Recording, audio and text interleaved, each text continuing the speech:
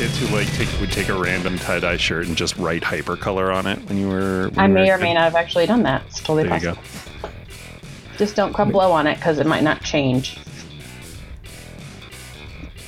All right.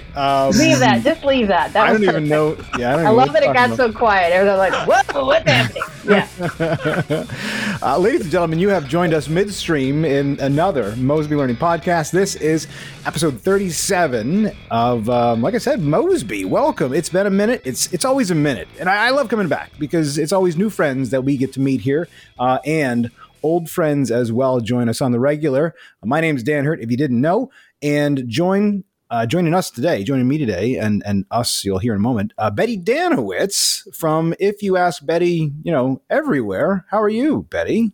I'm good. How are you, Dan? I'm swell. Thank you. I'm great. hypercolor with excitement. I don't get the reference, but I'm excited to play along. I think I used it right. Oh. We also have joining us a new friend in the Mosby airwaves, Kerry O'Brien. Kerry, how are you, sir? I'm doing great, although I didn't realize there was someone in North America of our vintage who doesn't know what hypercolor is. Yeah. Well, I mean, he's Canadian. I'm Canadian too. Yeah. I don't know. I don't know what to tell you. Dan lived really far in Canada, so I don't know. I grew up in the sticks in a very small crossroads, literally a crossroads. And which one? Well, it's down in by Windsor, Ontario, in Essex County. There's a little tiny town called Ruscombe, and Ruscombe doesn't get a lot of shout outs on anything because it's population 200 people. But yeah, that's where I grew up, pretty much surrounded by dirt. There you go, and not hypercolor shirts. No hypercolor shirts. Okay. So it's like a brand of shirt. Is this like a? Yeah, it was the best. It was it's like one color, but when you get it wet or when you get warm, it changes to a different color. Oh. And it was the best because you'd wear it to gym class or whatever, and then you have huge different colored patches under your pits and down your back. And then eventually it stopped changing color and you just had the perma pit marks, but they were so expensive you didn't want to stop wearing. Just great shirts to have in the 80s. And it would be really fun to walk. This is my blow on it comment. Walk up to somebody, put your mouth on their shoulder and just and it would leave a circle. Which sounds horrifying now. Post-pandemic, I'm I can't believe we did that. Yeah. That's what we did. Yeah. Oh, man. Well, hey, Kerry, we'd love to have you here. Excited to have you. And we crossed paths about a week and a half ago, something like that, at the Canadian e-learning conference. Is there a fourth member of the podcast? Who do you have in the background? Snored really loud behind me. Pepper Potts. Pepper Potts. I wonder if it'll be on there. That would be... I think it will be. I think they'll be great. I hope it snuck through. So, Kerry, what were you, well, tell you what, why don't you just give us a bit of a background, who you are, what do you do, and what you're into? Sure. So I'm Kerry O'Brien. I am my LinkedIn says I'm a learning person, and all meanings of that apply. So I am a fan of learning. I like teaching myself new things. But I'm also a learning person professionally. And so when we ran into each other at that conference, we were both presenting sessions. Now, you were being a very good conference attendee, Dan, and you were like, I'm going to go to other people's sessions and see what's going on. I had a very busy week that week. So I wound up having to kind of parachute in, just do my session, which was on the science of story crafting, and then kind of dip out again. But when I'm not doing conference stuff, currently I work for a software company called Exonify as their talent development programs manager. And I've been doing similar learning roles like that over the past 10, 12 years with stops in, enablement, some stops in global learning, a lot of facilitation, some learning experience design. So I like to refer to myself as a full stack learning person. I've kind of done a little bit of everything. That's interesting. I've heard that phrase full stack used in other places, and I've heard it attempted to be applied to the things that we do as well. And that's good. I hope it catches on. And I mean, any developer I know who just heard me say that is furiously texting or emailing me right now. Very unhappy right now. And that's Kerry O'Brien on LinkedIn, right? They know where to find me. But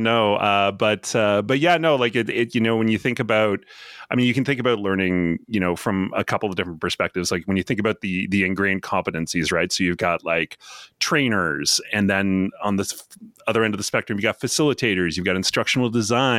Depending on your background, you might have courseware design.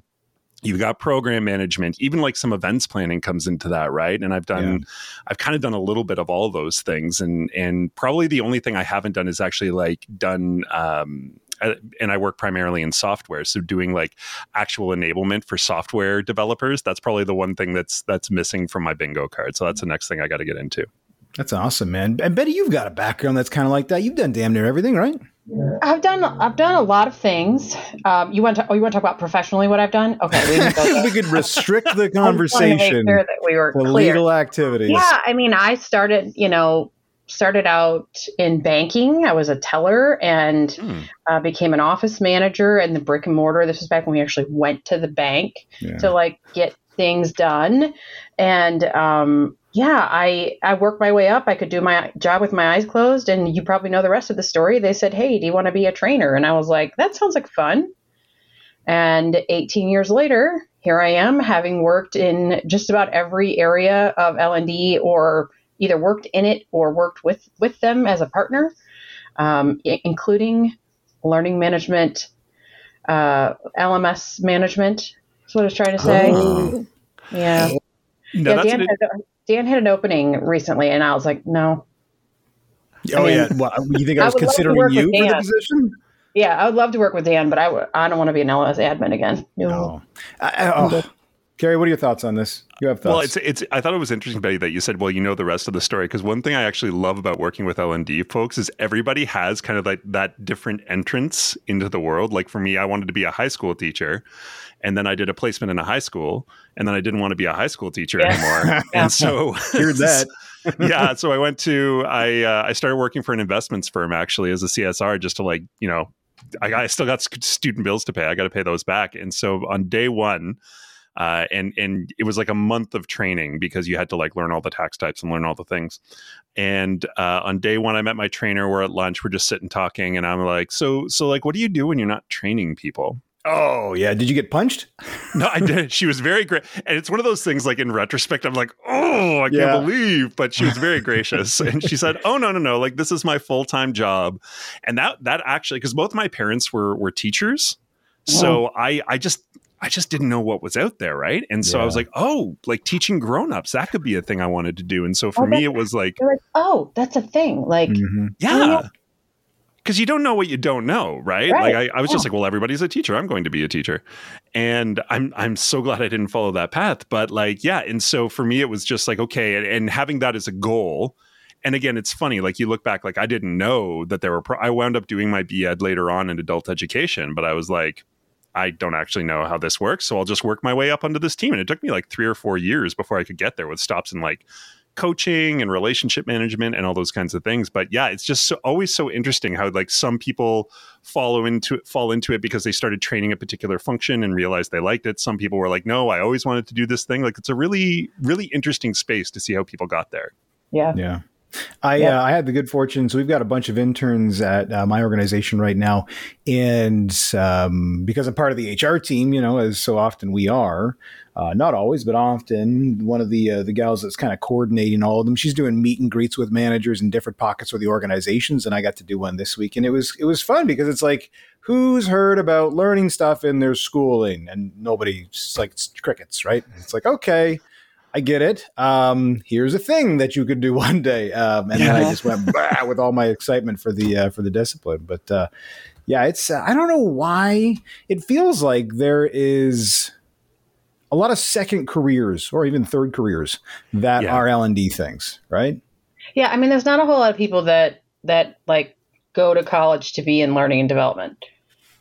No. Yeah, but why not? Well, I mean, where would you even go for that, right? Like I said, I did my BEd in adult education, but that like it's a great like shout out to Brock University in St. Catharines. It's a great program and I recommend it. But at the same time, it was very focused on like that like adult education, like you're going to be working in adult ed centers, or like if you're like there's like a little bit of like, okay, but if you're also in healthcare, this can help. Like it was real work to like make it make sense for my corporate. Like I truly don't know. Is there an L&D program out there that people can take? There are some. I don't know that it's called L&D, but interesting. But there are some that lend themselves that way. A lot of times it's learning technologies is one that I've heard quite a few times. Interesting. Which, by the way, they don't teach you things like storyline or anything that we actually use. What do they teach? Like Google Docs? Like, what do they teach you? I don't know. I just know that every time I've ever heard somebody that's had their degree in learning tech, they're like, except we didn't learn about e-learning. I'm like, okay, well, all right, that's fine. What's left? I've got a degree in accountancy, but we didn't learn any math. I don't know. Yeah. You're going to driver's ed, but you never learned what the brake does. Like, what? I don't understand. But okay. I wonder if they have to keep the program either for licensing reasons, but you'd have to have educational sort of licenses for Articulate and Camtasia and stuff. There's got to be programs for that. Well, I mean, it's like if you do a design, like if you do a degree in design or whatever, like you're learning, oh my gosh, now I'm just going to expose my lack of like like Photoshop or whatever the new thing is. You know what I mean? Like you would learn those softwares. You would buy a license as part of your tuition. You would learn those softwares. So I don't. Yeah, that's interesting. You want to, okay, so I'm going to date myself right now. So when I was in college, like what would have been my third year of college, I took a class in graphic design that was done on Mac, Mac, well, I want to call them, but Mac desktops that were like massive. And we learned a program called Quark. I remember Quark. And I loved Quark. I thought it was really fun. Looking back, it was so hard to use. Like, I'm shocked that I made it through and actually finished the assignments. But yeah, like that was. And nowadays you can do like anything I could have done in Quark. I'm pretty sure I can do in PowerPoint. Oh yeah, 100%. I actually use like when I'm designing like a quick slide for this thing or that thing, like just like a graphic, I actually do it in Google Slides because it's easiest. But it's funny. It's funny you mention how fast things go too. Like when I'm speaking with younger L&D folks, the story I used to blow their minds is when I'm like, the first time I did virtual training, I emailed somebody a PowerPoint. They all got in a room around a speakerphone. And then I dialed into the speakerphone, they presented the slide, and then I would say my piece and then say, next slide, please. Yep. So they never saw my face. And I would do this for like 3-4 hours a day to do these software trades. Like it's just wild to think about now. Yep. Yeah. It is. No, it's come a ridiculous way. Well, I mean, speaking of which, we're on a platform right now called Zencastr, which, Betty and I use not infrequently for podcasting. And, we're looking at really pretty damn high def video. We've got audio being recorded. Like technology has made this much easier. Much easier. Or has it? I'll say yes, but I also think it's made it a lot harder. Go on. He was doing the beard scratch. Did you see that? He was You can't hear it. My beard is far too for you to be able to hear the scratches. Oh no! So one rule. So I mean, like it's like anything. Like technology is a tool, right? And so it enables, but it also makes things a little bit more difficult. So what I found really difficult, like especially when we moved fully virtual in the face of the pandemic, is like those spots when I'm facilitating group activities that I'm really familiar with. I can't count on the same level of engagement because I could count when people are in the room. I'm like, okay, here you are. I can see your eyes. I see where you're looking. I can read your face. I can read your body language. And I also know there's nothing else around you. Yeah. Here, I could have a television right in front of me and you would never, ever know it. I have access to my texts on my screen. My Slack is here, my Gmail, like all of that stuff is immediately accessible.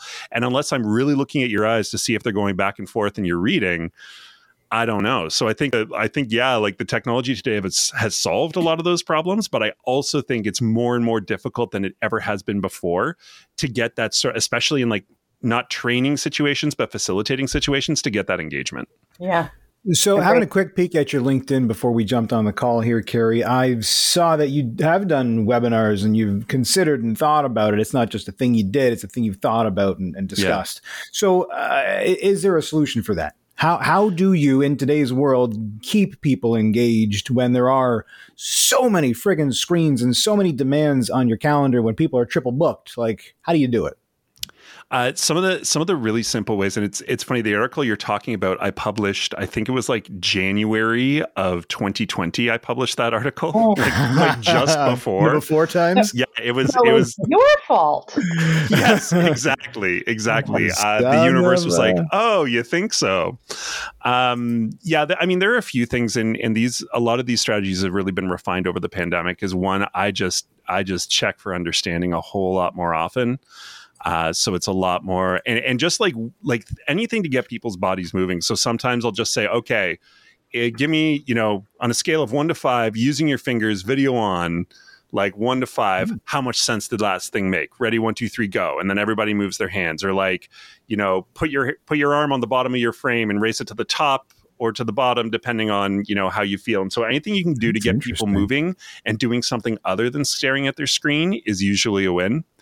And then facilitated sessions specifically, and the distinction I'm drawing between like a training, which is like me imparting information, like all the goals are knowledge related. I want you to have this knowledge before we're done, versus like a facilitation. I want to guide you towards an understanding that you as a group come to before we're done. On the more facilitated side, it's easy because you're just like constantly checking in, like asking people, doing breakout rooms, like doing whatever you can to keep from monologuing. With trainings, I found the most success in trying to take them as asynchronous as possible. So if you think about it from a perspective of like, there's, we're aiming for knowledge acquisition, skill development, behavior change.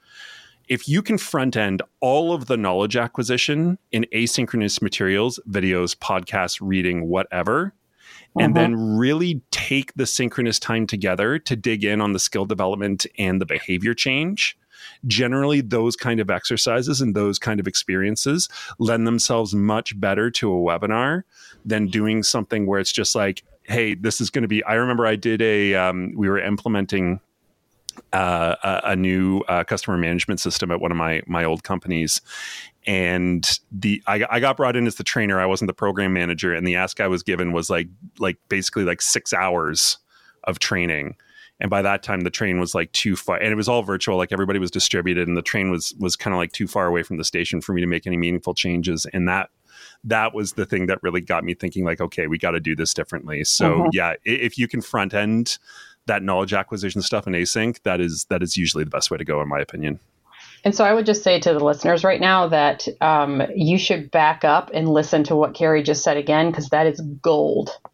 Yeah, that was strong. That's good stuff. That's why he's on the Mosby Learning Podcast. This guy knows his shit. Am I right? Apparently so. Come on now. Yeah. We don't invite schlubs onto this show. Well, I would hope not. Yeah, well, not frequently, anyhow. Now, when we last met a week and a half ago, you weren't talking about facilitating webinars. You were talking about storytelling. That's right. Story crafting. Story crafting. I know. I'm sorry. I'm being that guy. No, that's so cool. When we talk that's about cool. Yeah, when we talk about storytelling, and I actually, to be clear, if you go through my LinkedIn, you're going to see me talk a lot about storytelling. And then about like 6 months to a year ago, you'll see me start talking about story crafting. And the reason is I just having developed this session and run it a few times, I recognized that people were coming in with an expectation misalignment. Because when you talk about storytelling, what people think about is the way you tell a story, and rightfully so. So they think about those things like, where do I pitch my voice? Where do I throw in pauses? Where do I, like, how do I move my hands? All those kinds of things. Those are all part of storytelling. And what my session is actually about is story crafting, which is like, how do I build a story for maximum influence? So like when you watch a movie, they weren't just like, okay, well, he's going to go there. We'll shoot a thing he does there, and then he'll go there. And then like they pace out a story and say like, okay, we're going to have an action sequence this often. We're going to have the big kiss has to come at this stage, and all those kinds of things, because they want that story to have maximum impact. So how do we build stories so that they're as influential as possible? That's Keep interesting. It's really wow. Yeah. Let's give him a second though. I mean, that was okay. So, and I think I had, I think that made sense to me in the session, but of course I took away the shorthand storytelling, which as you highlighted, no, that's not quite it, And you did say to kick things off, I think in the session, something along the lines of, I'm not going to do that. I'm going to talk about how to build a story now that I'm thinking about this. But I've really been fascinated with story, all things, telling, crafting, building, all those sorts of things, character development for quite some time. I'm not sure why. Why are you interested in it? Why are you telling people about this? It's really because of the influence piece. Like so the way this session came to be is I was asked to do a session for a shared conference that was going to include both relationship managers and salespeople. And so it was okay, what are the short list of competencies that I can come up with that both these groups would share? Well, they're trying to influence people. So what is an influential competency? What do people do to influence people? And so through that research, I came upon what I'm now calling story crafting. So that initial session was like, I did the upfront piece where I just did like a quick hit on like, here's the science of story crafting. Here's how it works. Here's like a 6-step model. And then the person I was co-developing with did his part on just like, here's how you apply it in a sales like conversation, because he was a hardcore sales enablement guy. But the sales stuff was fun, but I just got really into the research for the science part of it and the framework part of it. And I was just like, man, there's something here. And I could see that even as I was starting to develop against it, it was just like, it just felt better. My stories felt snappier. You know, you don't know me super well, but now you're probably getting a sense that I can talk for a long time without stopping. And so I found that like my stories just got better, more crisp. And, you know, it's hard to say like, and this is the story of L&D, right? Is like attribution is the hardest thing, where it's like, how can I say for sure that it was the way I built this story that influenced someone towards it? But I did notice that I was just like seeing better outcomes, feeling better about those interactions when I told stories according to this framework and with that science in mind. I'm going to tip my hand a little bit. When you say attribution, what do you mean? Oh, sure. So that whole thing Dumb of it like, down for the audience, Gary. Or the host. Or Either the way. host. Somebody, anybody. Well, when I'm talking about attribution, it's that whole thing of like, okay, so typical sales enablement situation. I'm a sales enablement person. Dan, you are the VP of sales. Love it. Yeah, already you promoted. Congrats. I'm on board. And you come to me and I'll be like, okay, so Dan, what do you want my sales enablement programs to do? What's your answer going to be? I want them to help people sell more things. Totally cool. All right. It. So and this is why you're the VP. That's So right. I develop an amazing sales enablement program. I put it all together. We implement it. And the next quarter, sales are up 30%. We had only aimed for 20% and they're up 30%. That's fantastic. So I come back to you and I say, Dan, check it out. My sales enablement program pushed things up 30%. And here I'm going to take your lines. What you're going to say to me is, well, how do you know that? How do you know it wasn't the extra pipeline? How do you know it wasn't the marketing? How do you know it wasn't these 3 new salespeople we hired who were really friggin' good? So, Dan, how do you know? I don't. I guess I don't. Now I'm in a corner here. I'm gonna get fired. But this is the thing, and this expands it. I actually had one of my least favorite interactions I had was with a VP at one of my old companies, and they decided they were going to bring in this external person to run some sessions, which was fine. Like it was someone they had worked with. We didn't know each other very well yet. Fine, whatever.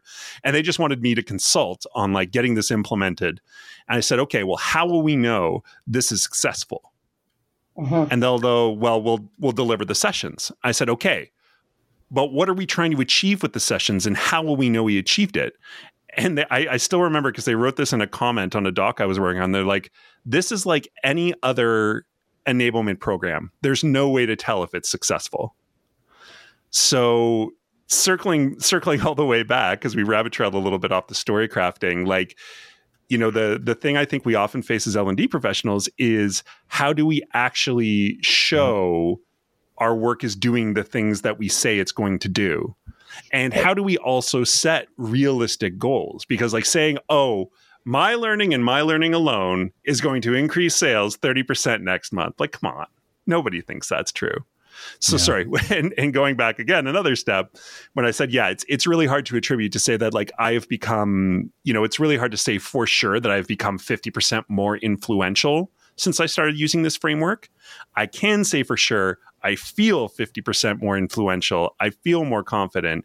And it sure does seem like my stories land better than they used to. Your hair even looks better than I think it did before. I thought so too, actually. Yeah. No, really. That makes perfect sense. And thank you for clarifying. Yeah, I guess sometimes it's the word. So the concept I understood, I didn't understand the word in connection to it. But yeah, that's well explained. So the idea is if I can craft a better story, I can influence people to take the actions that I want more effectively.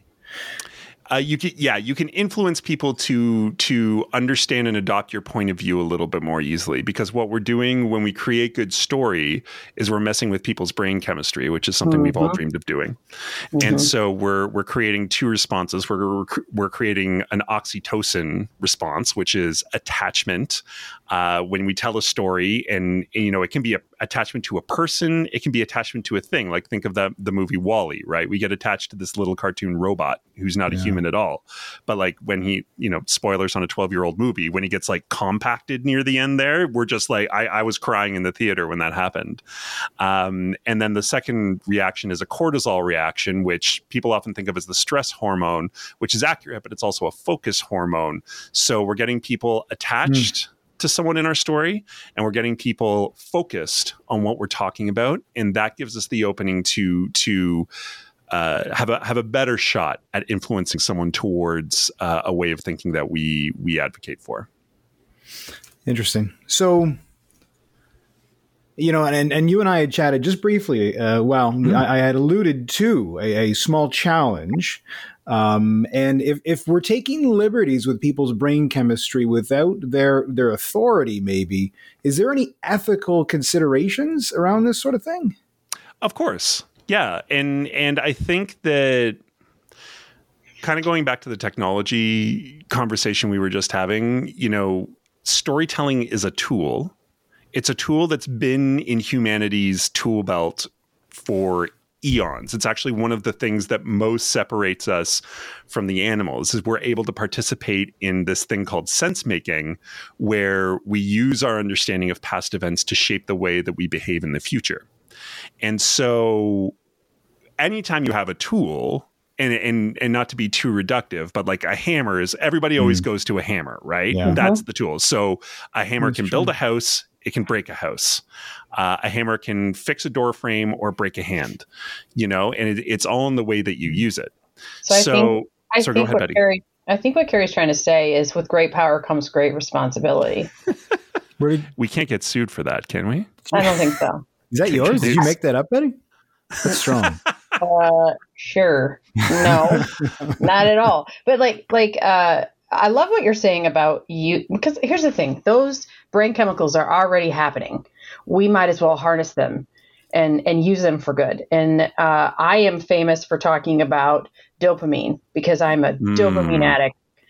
Well, we all are, right? I know, but it's more fun when I just say it flippantly like that.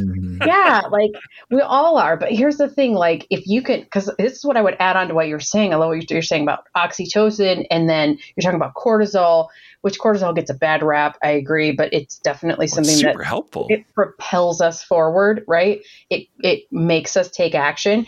But I'll throw in, if you can, in that story, add in something that people can relate to in some way. And I often do that with pop culture references, because that, you see, okay. I'm getting that sense, yeah. But like there's a big smile on Carrie's face and his head just nodded, like, because he just got a hit of dopamine because he totally gets what I'm saying. Right. And so that's where the dopamine comes in, is if you can give people something that they can really like grab onto and feel like they feel seen by what you've said, it's just like the perfect cocktail. I would go a step further and I would say like included, because dopamine often comes with that like achievement, like I've done something, right? Which is why those like mini games on your phone are so addictive. That's why unlike were either of you like video gamers growing up? I used to play Contra on Nintendo. Nintendo. So wasn't that an IRS thing? Contra? No, it was a I don't know, it was a shoot 'em up game. All I know is I used to try to get the flamethrower because that's how I win. Yeah, it's so funny because I actually just downloaded Contra for my PS4, like the original set of them that you mentioned it. But yeah, no, like I took a break from gaming for about like 5-10 years. And when I came back to it, all of a sudden everything was achievements. Like you'd be going through a game and all of a sudden like a little pop-up comes up like you've achieved the trophy because you talked to 5 villagers, or you've achieved whatever. And it's like I didn't understand that until I started like learning a little bit more about brain science. It's like, oh, mini dopamine hits. Like and so you're absolutely right. When people feel like it's like Captain America in the first Avengers movie. I got that reference. Yes. Like Captain America is getting a dopamine hit because he feels included. He feels like he's been tested in this really small way, but he's achieved. Yes. And so and if you can combine those things, like it can be really, really powerful. Dynamite. Literally. It will. Yeah. It's explosive. Now we have to pause, Carrie, because Dan looks like he doesn't feel included. He needs a dopamine hit. Hit me. What do we do for that? Do we bring up hypercolor? Your mustache looks really nice today, Dan. Oh my God. Thank you, Betty. I was wondering, can you name one song by the band by the band Clutch? Yeah, Clutch. Probably. Yeah, yeah. Electric Worry is one of their big ones. It's interesting you ask about Clutch, Carrie. It's funny. I was talking to a guy about that on the weekend, and I had not met him before, and he was a mail carrier, and he. One of the people on his route that he knows casually as well is a huge Clutch fan, and he mocks him mercilessly because people that are into Clutch are into Clutch, and then there's everybody else that just I've not heard of this musical group. But, you're gonna have to tell me a story to sell me on Clutch a little bit later because I've never heard of this band, and I consider myself fairly like up on music. I've never heard of them. Yeah. No, I'd love to. So I feel like a bit of an asshole bringing up this ethical consideration now, because when you bring up hammers and when you bring up games and like Candy Crush or anything like that, it seems like the ethical consideration has never been brought up with regard to any other piece of technology. But here I am bringing it up around story. Like literally, do they bring it up around anything? Does YouTube be like, you know what? We don't want to give them too many dopamine hits. But that's. I mean, I think you bring up a good point, and they probably should. Oh, right? Yeah. You know, like if you're, when we talk about using storytelling and talking about influencing humans, full stop, and we see this in the political arena, we see this in our world today, is like there is a lot of evil influencing going on. There is a lot of just like straight up lying or distortion that happens. Probably accessing, because when we see this with conspiracy theories and something like that, when people see these sources outside of themselves, not realizing that they are actually tailored for themselves, and they see something they believe reflected there, it's like, I knew it, dopamine. Yeah. And so like there is an ethical component to this. And it's interesting that you surface it. Like maybe I should start surfacing this in the session. It's a pretty packed hour, so I don't know if I'd have time to go deep into it. But you could probably skate. Pardon me. You could probably skate. You probably don't need to bring it up because no other jackass is going to ask the question. Actually, so to meet you in your jackassery. Please. Okay, that's probably the first time for Join me, Betty. Join you. The water's warm. As he was describing and defining what story crafting is, I was thinking, so basically it's lying. I'll disagree with that. Well, but hang on. But like as we've talked, what I'm realizing is that when you're talking about story crafting, I imagine step one or the first rule of story crafting is to tell the truth. That's interesting because the segue into this is like, how do we use story crafting in L&D? Because when I use story crafting, in my life, usually like if I'm mentoring somebody, for example, I use it in an example of like, learn from this thing I did either because I did it wrong or I did it right. And learn, like, here's the story, learn from this. When we think about it from an L&D perspective, oftentimes we're not going to have the luxury of finding a true story. Do you know what I'm saying? If we're, and especially if you think of it from like a retail perspective, like, they're not going to like scour, some big retail is not going to like scour their rank and file. I need a story that just perfectly proves why you should never forget to put the wet wet floor sign out, like just put it out because someone's going to say, you know what I mean? So if you use a story to reinforce that point, usually you're going to craft a story that's false. Sorry, false, but not like malicious. It's a story to prove the point that we know is good. We know it's good that retail workers put the wet floor sign out when there's a wet floor so nobody falls and breaks their arm. Yeah. So there's this gray space of, is it right or wrong? Is it, are we using our power for good? Are we using our power responsibly that we have to navigate?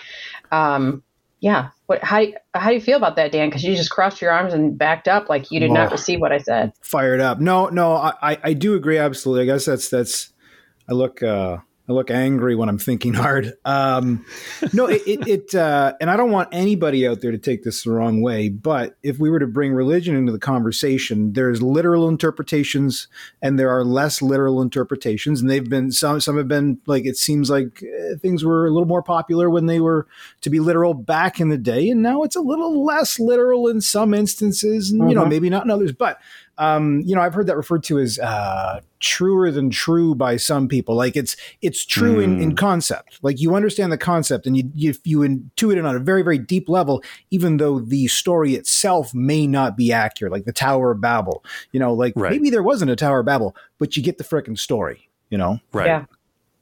I would just like to point out that in all the conversations we've ever had, Dan, you've talked about the Tower of Babel like 5 times. Maybe we should have a podcast about that. I feel like it's a great story. I feel like there's something there with you. It's a little hang up. Actually, so I've recently heard it a couple times. Jonathan Haidt is going around kind of making the rounds. He's written a few books, him and a couple of other people, but he had an article come out about a month ago called "Why the Last 10 Years Were." I think the last 10 years in America were uniquely stupid. And he puts a lot of it at the feet of social media, but the Tower of Babel is the story that he accesses the whole thing through. Like nobody gets what the hell anybody else is saying anymore. And we're also fractured. So that's kind of his way into it. That's why it's in my headspace. But there was a couple, like the reason I brought up the whole ethical thing to begin with is because I saw on LinkedIn a little while ago, one of the guys I pay a lot of attention to, Donald Clark, I think is his name. And he brought up, he's kind of a sciencey guy. He's from Scotland, but he's like a sciencey learning dude. He's dabbled in video a lot as well.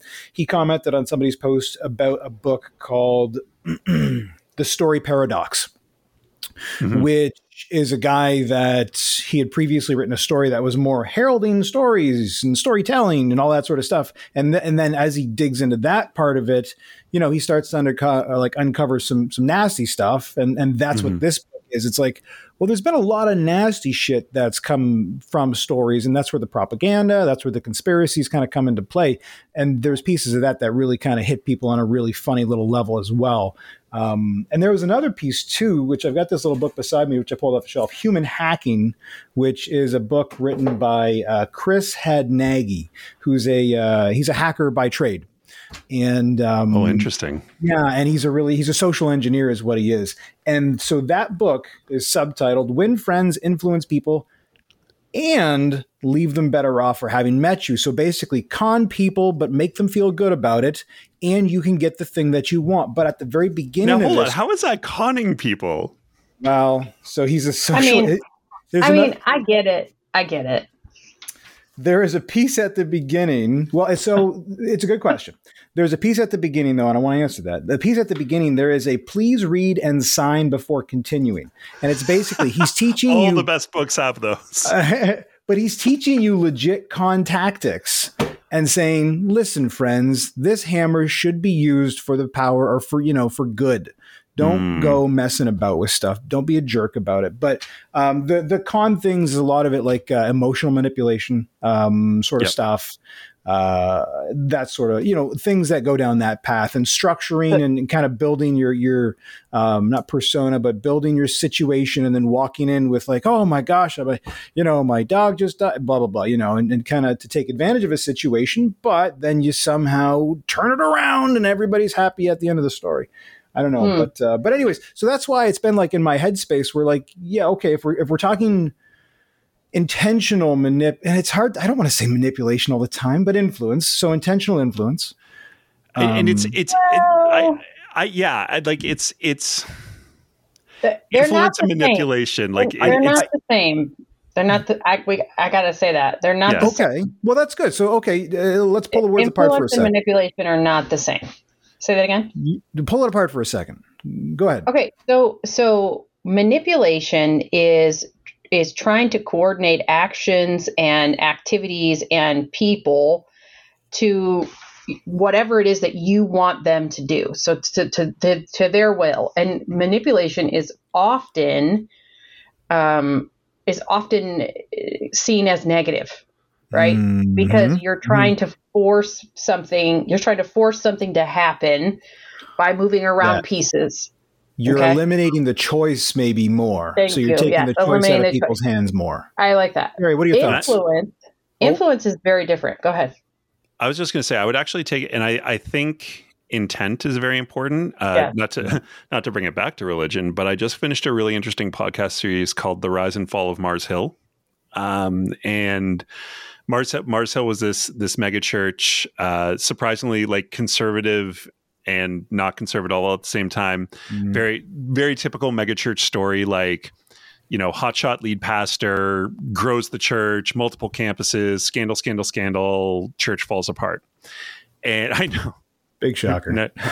Oldest story in the world. And but what's really interesting about it is they talk about the difference between like your intent, like what happens when you thought the intent was like, we're going to grow this thing, but I'm going to get brought along too. And then you realize that the intent was, I'm going to grow this thing and I'm going to use you until you are no longer of use. And I think that's also a really interesting delineation. Like, am I telling this story because I need you to do something for me? Or am I telling you this story because I truly think that this is the right course of action for you? Interesting. And whether you take it or leave it, I'm not like, that is not going to like, make me discard you or make me harm you or anything like that. Right. I like that. So step 1, don't be an a-hole. Yep. Yes. Step 2, craft a good story. Yep. I love it. So what would be some first steps if I wanted to craft a good story? I'm not thinking dialogue. I'm not thinking character development yet, right?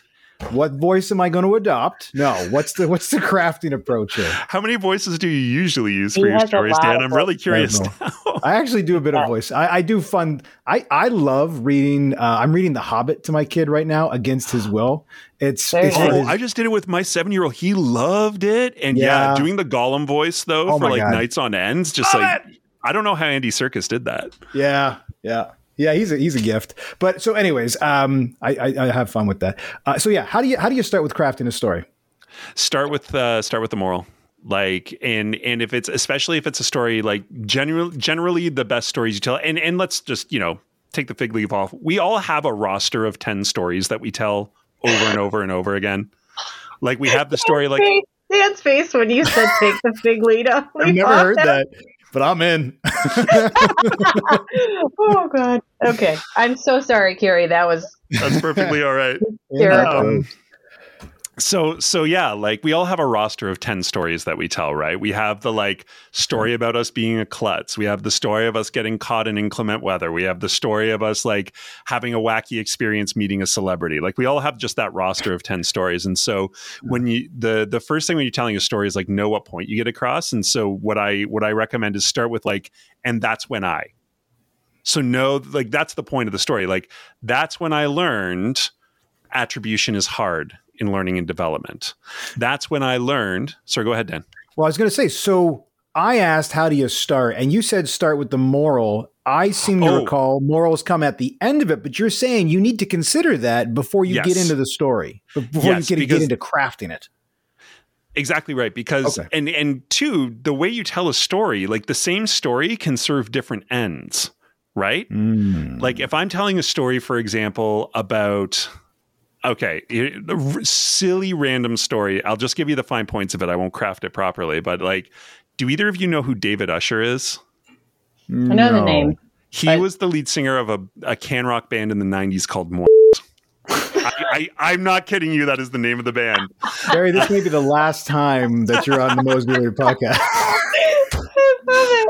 And so I did an interview with him once, and I asked him a question, and he called me. I asked him the question, and he called me a fucking devil for asking the question. The question was, what are your top 5 Desert Island CDs?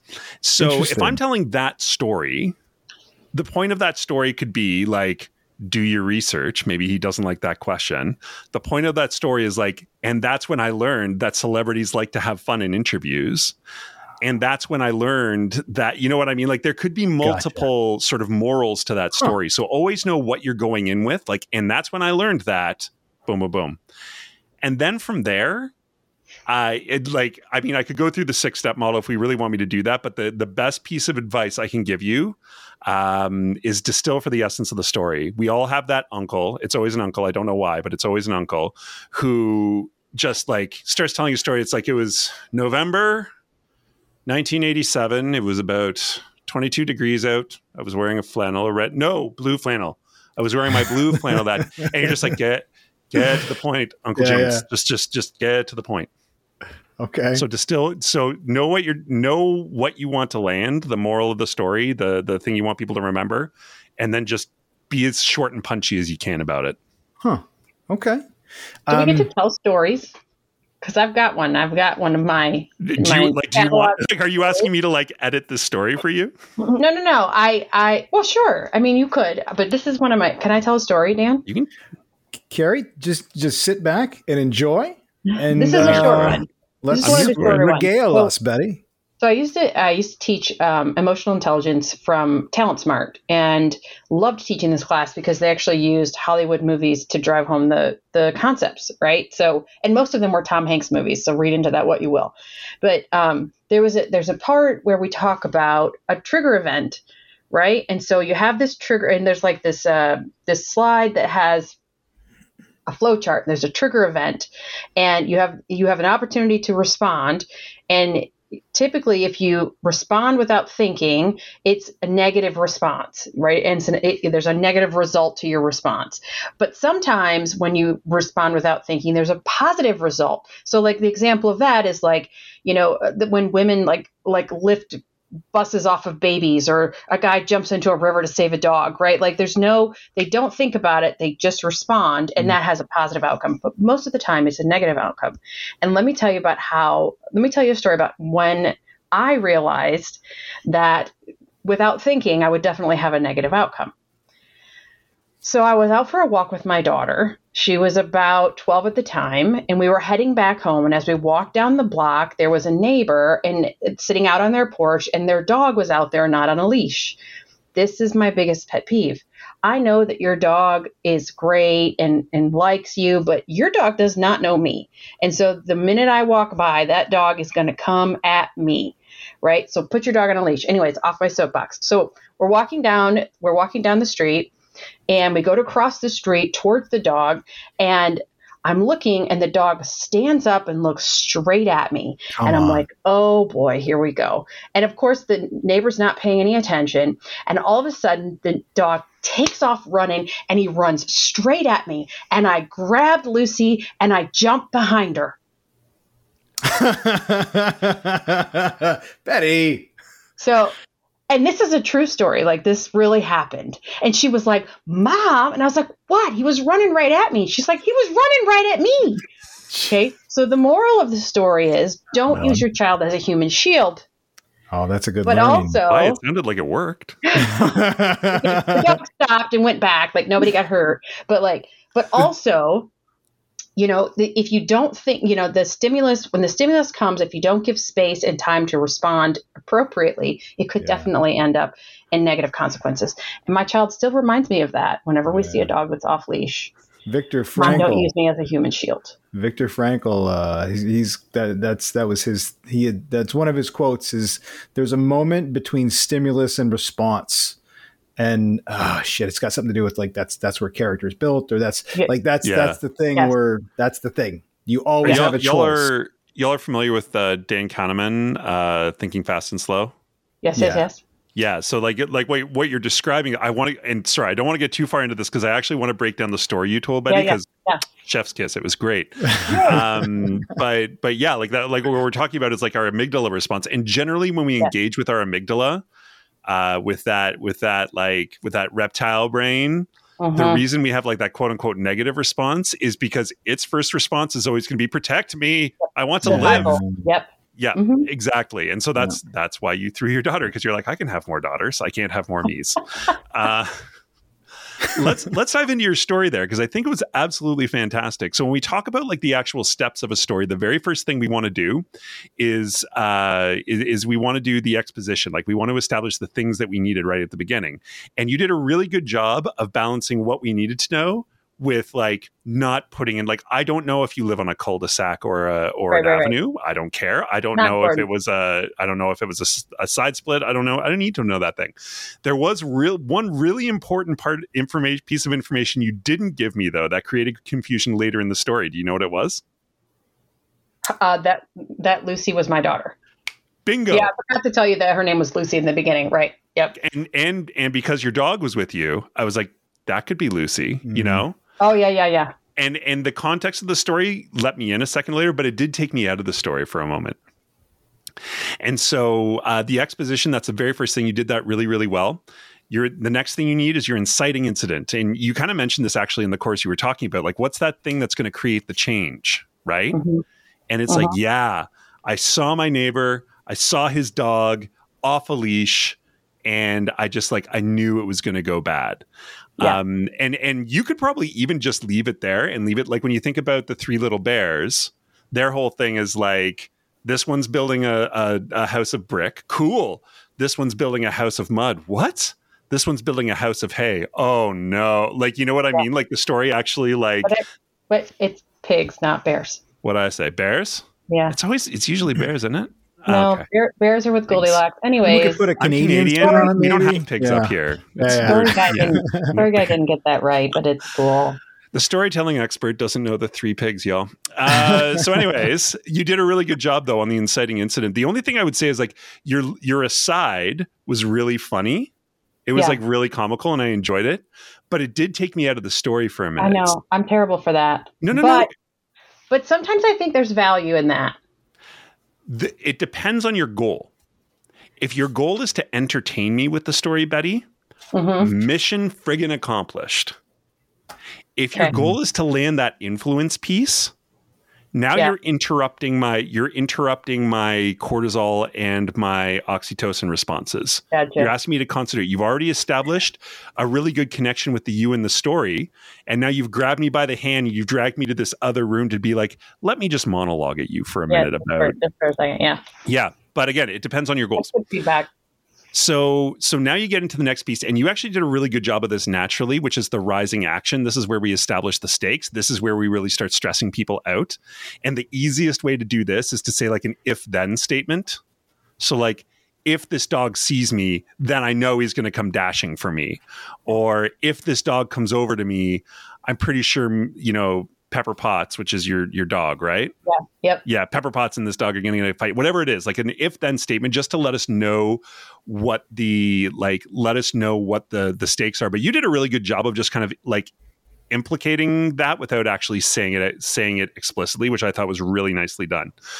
You do have a good like sense for storytelling.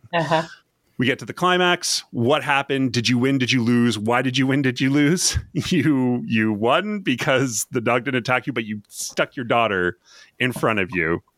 And depending on the context, that could be a win or a loss, depending on what you're going with the story. Now, at the end of the story, we usually we end at that thing of like, I put my daughter in front of me. What'll make this an influential story is actually what comes after that. So how does the climax affect the rest of your life? And if you wanted to land this from a perspective of like, having trust with my daughter is really important, and I lost trust on that day. Mm-hmm. You might say something like, and I knew that I screwed up because, the next time we walked, and again, I'm just making this up. I don't know if this is true or not, but, the next time we walked by that dog's house, she kind of slowed down and got behind me, like there was a real fear response there. And, that's how I know that I need to really take time to think. And this is the moral of the story. Yeah. That's how I know I really need to take time and think and put my daughter first. Alternatively, you could go like, and my daughter never let me live it down that day. And that's how I know not to ever do anything silly in front of your daughter. You know what I mean? Like there's a couple of different ways you could land that plane there. Sure. But getting that information, the inciting incident, so we know where the change is coming from, rising action, if then statement to get that stress response going. What happened? How did it affect the end of the scene? The moral, 6 steps, boom, you're out. That's the entire model. I had almost all 6 steps. You did. I just also tend to soliloquy in the middle. And this is the thing, like I said before, we have been using storytelling for eons. That's probably an overstatement, but for thousands and thousands of years, it is how we have made sense of the world. Yeah. And your personal views on the Bible aside, that's why the Bible is such a powerful book, because it's got these stories that people resonate with and create meaning out of. And so because of that, we're all pretty good at storytelling, but we could all be a little bit better. And that's honestly one of the things when I run this seminar with people. And so Dan, like you heard me say this a few times when we met, is like, this is going to feel weird because it's almost as though I'm teaching you how to walk different or how to breathe different. You know what I mean? It's something you've just kind of been doing automatically for so long that there's some part of you telling you like, I am a bad human because clearly I'm bad at being a human because clearly I'm not doing this well. It's just because you've been doing it for so long. So there's nothing we can't get better at. I was having like plantar fasciitis a few years ago, and I literally had like the therapist dude teach me how to walk properly, which felt like the weirdest thing, but now I don't have plantar fasciitis anymore. Interesting. Well, there you go. I'm going through a thing on that right now, actually. So plantar? Yeah. It sucks. Shit went completely sideways. So I've been dealing with it for a couple of years. And then, so me and the boy do Taekwondo, just to share with the Mosby audience.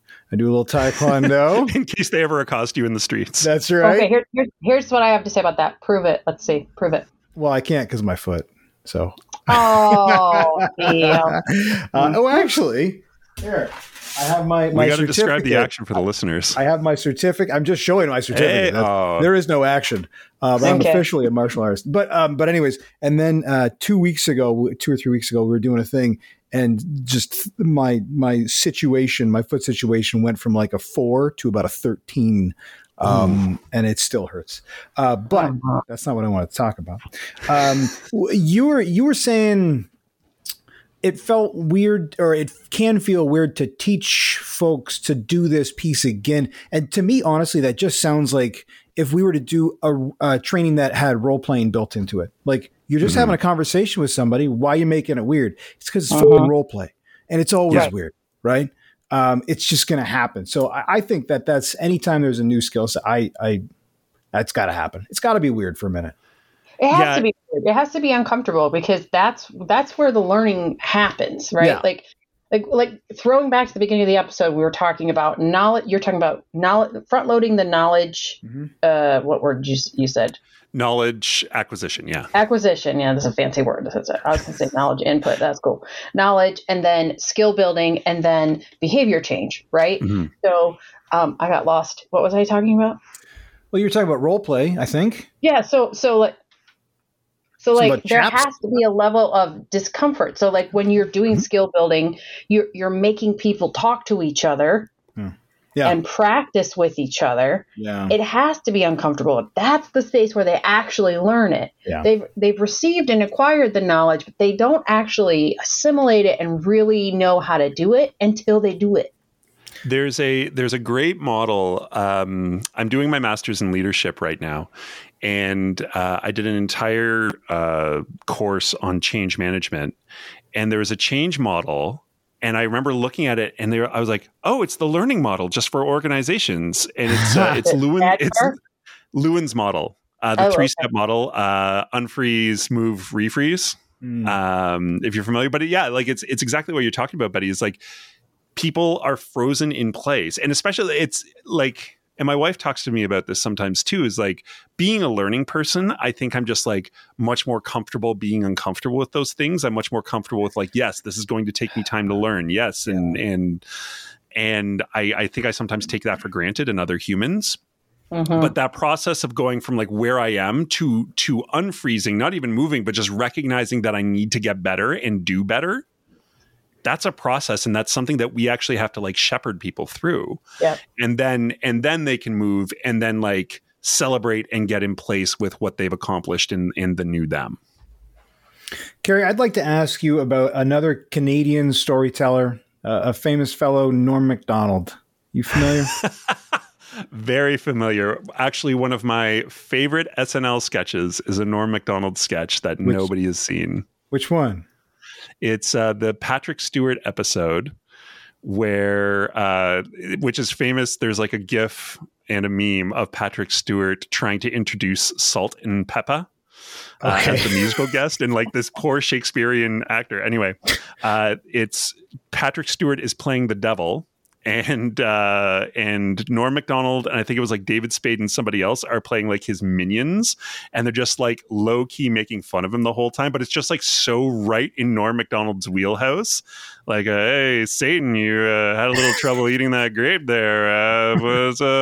Think you're going to take over heaven like that? You know, stuff like, oh my gosh. Anyway, sorry. Love Norm Macdonald. Well, that's good. So I love him as well. You know, R.I.P. Norm. But he was famous or infamous for wasting just obscene amounts of late night talk show time telling just these crazy stories that went absolutely nowhere. And I don't know, just your familiarity with the crafting element. Is there anything that you saw that he did that was special, aside from being, you know, special for who he was? But is there anything that you saw about the way he played with stories and the way he played with people? I think you nailed it. Played with like what, and this is what many of like the best comedians are good at, is they're good at recognizing and engaging with trope and then turning it on its head. So like the thing when you talk about like Norm Macdonald just like wasting time on these talk shows is you could tell he was luxuriating in it. Oh, like he loved it. Right. Yeah. And so, and he knew what he was doing is he was like, I'm getting this almost like Pavlovian response from this crowd because I'm telling a story. And so they're expecting like beat 1, 2, 3, 4, 5. And like, I'm going to beat 1, 2, 3, 4 X, you know, I'd like, or like 1, 2, 3, 4, 4A, 4B, 4C, you know what I mean? Like he just, he would take that trope and he could engage with an audience so that not even that what they thought, what they felt they expected. And then he could like extend that feeling or contract it, or like he could like tell that story. And just when you get to the point where it's like, oh, he's actually not going to land the plane, he would land the plane, you know, and he just like had a really good sense for how to feel out an audience and mess with those expectations. That I think is what was special about him, among a lot of other things. He really, he seemed to be, you know, and I watched Netflix had, what the hell was it called? The whatever came out after he died. I never watched it. I saw it on there, but it was interesting because I mean it's him talking to the camera, basically what we're doing, right? He's talking to the camera and he's doing his stuff, his routine that he crafted, and then afterwards there's a bunch of people. There's I think Molly Shannon, I think Dave Letterman, Dave Chappelle, Dave Spade, all the Daves, Adam Sandler, maybe somebody else, and they're all kind of chatting about it afterwards and about how he really just. He would wallow in that audience reaction and sometimes piss them off intentionally and just hang there and just stay there and make them angry and just let it be, you know? And that seemed to be he was in it for him a little bit too, which is beautiful in a way. I don't know. Yeah. Okay. So he was good at telling stories in whatever way he wanted to. Who do you think we could look to that seems to tell stories in the maybe more textbook way that you'd say, this person, just an amazing storyteller? Commercials. Really? Honestly, The best storyteller. Here's a funny thing. We don't have cable. We get cable once a year for the NBA playoffs because me and my 7-year-old both love basketball. You ask how I got plantar fasciitis playing basketball. Okay. And does he remember? He remembers some of the players. Does he remember who won in round 1, round 2, round 3? No. What does he remember? Ewan McGregor saying, "Are we?"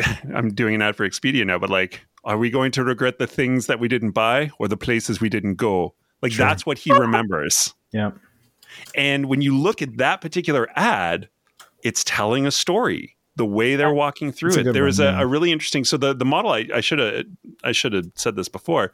The model I used before for storytelling is called Freytag's Pyramid. It's a really well known storytelling model, but John Hopkins has actually done a bunch of studies on it. One of the studies they did was they took the same product. They did a product with the great taste, more refreshing, whatever. And then they did like the Coke ad with the product where it's like it tells a mini story throughout the commercial. And for the exact same product, you get significantly higher attachment and positive feelings when you use Freytag's Pyramid to advertise it. And so go ahead. Like the Budweiser commercials with the dog and the horse. Oh, I don't know that one. I think they advertise NFL, not NBA. Literally the only commercials I watch are during the NBA playoffs. Okay, well, never mind. Hopefully so the sorry. listeners know what I'm talking about. This is a cute little dog, and then there's the Clydesdale horses, and there's this whole story that happens, and nobody speaks. Like you don't have to Google it. The dog, Budweiser, Clydesdale. I will, yeah. And nobody speaks at all, but like at the end of it, you're like ready to cry, and it's been 45 seconds. Like exactly, and think about like you're attached. And clearly there's stakes there. You know what I mean? Like you're having that emotional reaction. So yeah, like, and that's a bit of a pithy answer to say commercials. In terms of people, I mean, TED Talks do it really well. I mean, Simon Sinek's really good at it. He's amazing. He's so good. Yep. He's so good at it. One of the courses I'm taking right now where we actually have to watch a ton of Sinek stuff. And I've watched it all before, but I'm like, yeah, get me in there. I'm not looking at the transcript for this one. I'm watching it again. Yeah, Simon Sinek's really good. If we can bump over back into religion for a second, Stephen Furtick. If you've ever watched Stephen Furtick, he's a pastor, and he tells stories in his sermons, and he's so animated, and he does a really great job of telling stories. I mean that would be a group of people that I would expect to have it nailed. Yeah, you'd hope so. Yeah, they don't always, but yeah. Yeah, for sure. Yeah. Wow, this has been a terrific conversation, Carrie. There's one more thing I want to cover off with you guys. This is a segment I like to call "Can Training Fix It?" Okay. And maybe we can even apply some of the things we're doing now. There's a chat component to our interface here, and I'm going to put a message in the chat. That's actually a link. Like I want you guys to click that link.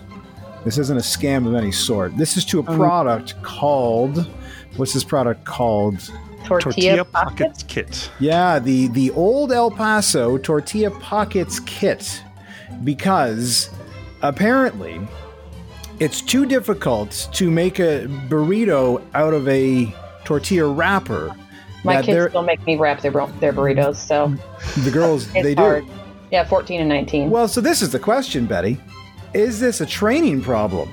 Can training fix this? Is this a product that doesn't need to be if there was proper training? That's my question. Well, but it's already exists, so why bother building the training? Just use the tortilla pocket. Because we want to put old El Paso out of business. That's why. Well, it's a big tortilla. It's the whole big tortilla industry. Gotta take care of big tortilla. That's right. I mean, so I tread lightly here because I've just met you, Betty, but I will say that my 7 and 5-year-olds can wrap their own tacos.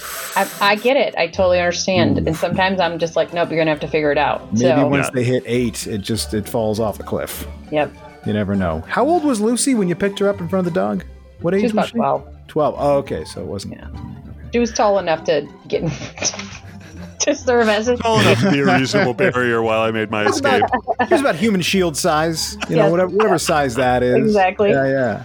All right. Okay. I'm gonna turn this segment. I think at the end of the day, I would say yes. Training can fix this, and I think I think it's going back to my three things. Like, it's knowledge acquisition and skill development. I don't even think you need behavior change unless there's like some like deep-seated I don't do things for myself behavior that we need to address there. My question is, Dan, why did you choose this product? This was put in front of me by another Mosby co-host, Mr. Eli Brandt. He saw this product and he thought what I thought. Can training fix this problem? I think it can. But I think, it's interesting, especially with food. It blows my mind how and it's a very North American thing, but like we have conditioned ourselves to think that we can't do a lot of things. Like, I started making my own pasta sauce this year, and it was revelatory that I could like take canned tomatoes and tomato paste, some spices, and like a little bit of butter. And all of a sudden I've got something that I can put over noodles. Yeah. Like, but I mean, and I'm 42 years old, but it's like, up until this point, I've always just like eaten it out of a can or eaten it out of a jar. And so there does seem to be this I don't even know if we can use this, but like with this trend within the food industry of like, let's just take all the barriers out of the way. You can eat a ton of salt, you can eat a ton of carbs and weird preservatives and stuff, but you won't have to do the work. And isn't that what you really want? So it's a laziness. It's also a set of limiting beliefs that we can't make our own pasta sauce. Although I will say, the day that you make it starting fresh from tomatoes, that will be the day that changes your life. That it's weird. I started making salsa fresh from tomatoes, and I still haven't got my recipe quite right. So, and I'm so happy with the pasta sauce. Here's the thing. It's like, I'm so happy with my pasta sauce today. Do I really want to like go to the fresh tomatoes, which I know will eventually be better, but I'm going to make like 6 bad batches before I get there. Do you know what I'm saying? But I would take that and apply that to these tortilla pockets, because yes, I can roll my own burrito, but there are questions. I have other questions. Like, number one, can I fit as much stuff in my burrito as I could in this pocket? Good question. Is it going to unroll as soon as I set it on the plate? Yeah. Versus this pocket, it just stands up for me. I mean, it doesn't get much better than that. Does it seriously just stand up? I think so. It's a flat. Well, there's like a ghost hand pocket in it, though. Look, like if you look at the box, there's like a ghost hand holding it. I don't think you can just sit it on the plate sitting up. You know, I bet you could, and I think that ghost hand, maybe that's actually a job aid of sorts. They're showing you how to hold the stupid thing. There's no mess. See, there's no mess because the bottom doesn't open. The bottom is solid. Oh, it's like an ice cream cone, but for a burrito. I'm in, dude. I'm buying these this weekend. We're having these for July 4th. All right, well, so the answer is both yes and no. You heard it here first. I think the answer is yes, but we don't care. Yeah, maybe that's it. All right, Carey, thank you so much, man. This has been a really enjoyable conversation. This has been super fun. Thank you so much for having me. I really appreciate it. Absolutely. Betty, thank you, of course, as always. Betty, first, where can people find you and the things that you do? So you can find me on just about any social media at If You Ask Betty. I try to keep it simple. If you're looking for a website, it's ifyouaskbetty.com. Once again, keeping it simple. Yeah. If you really need to email me, it's at ifyouaskbetty@gmail.com. Oh, interesting. If you want to Venmo me for any reason, it's If You Ask Betty. You never know, So yeah, that's the best place to find me out there on the social webs. Buy Betty a domain, Venmo her. Carey, just don't ask Betty to wrap your burritos, because it's going to be a link to this product, and that's the entirety of the response. From now on, that's correct. Yes. Carey, where can folks find you? I'm not nearly as professional as Betty. Best place to find me, honestly, is LinkedIn. If you search Carey O'Brien, there's like me and 200 Irish ladies. So once you see a beard, just stop. You found me. But if you do really want to search me up, it's LinkedIn. My URL is Carey Blaise, Blaise O'Brien with an E. And that's where my blogs are. That's where my posts are. That's where I am most of the time. So that's the best place to find me. That's awesome. And we'll include links to, Carey's Carrie's articles and that we've talked about, Carrie's website, his blog, Carrie's LinkedIn, and Betty, we'll just link to everything that we can possibly. You can just link to my Venmo. That's fine. We'll just link to your Venmo. Okay.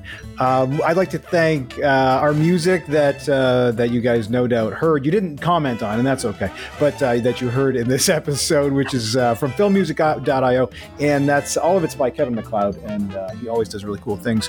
The song that you're likely hearing now is The Show Must Be Go, which is always cool. Show notes for this episode, speaking of shows, mosby.ca/037 is where you can get everything. All the links will be there, and if you want to share the episode, if you want to look for it quickly, you can find it there.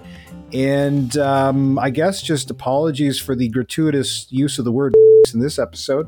And we didn't even get Flutterboard in. I didn't get to yell Yahtzee. Dang it. I tried so hard. I know you were. I was waiting for it. I was like, he's going to say it. He's going to say it. All right. Thank you guys very much. Wait, Dan, one more thing. What? Yeah. I have a very important question for you. Am I your favorite co-host ever? Jesus. Thanks, everybody. Take care.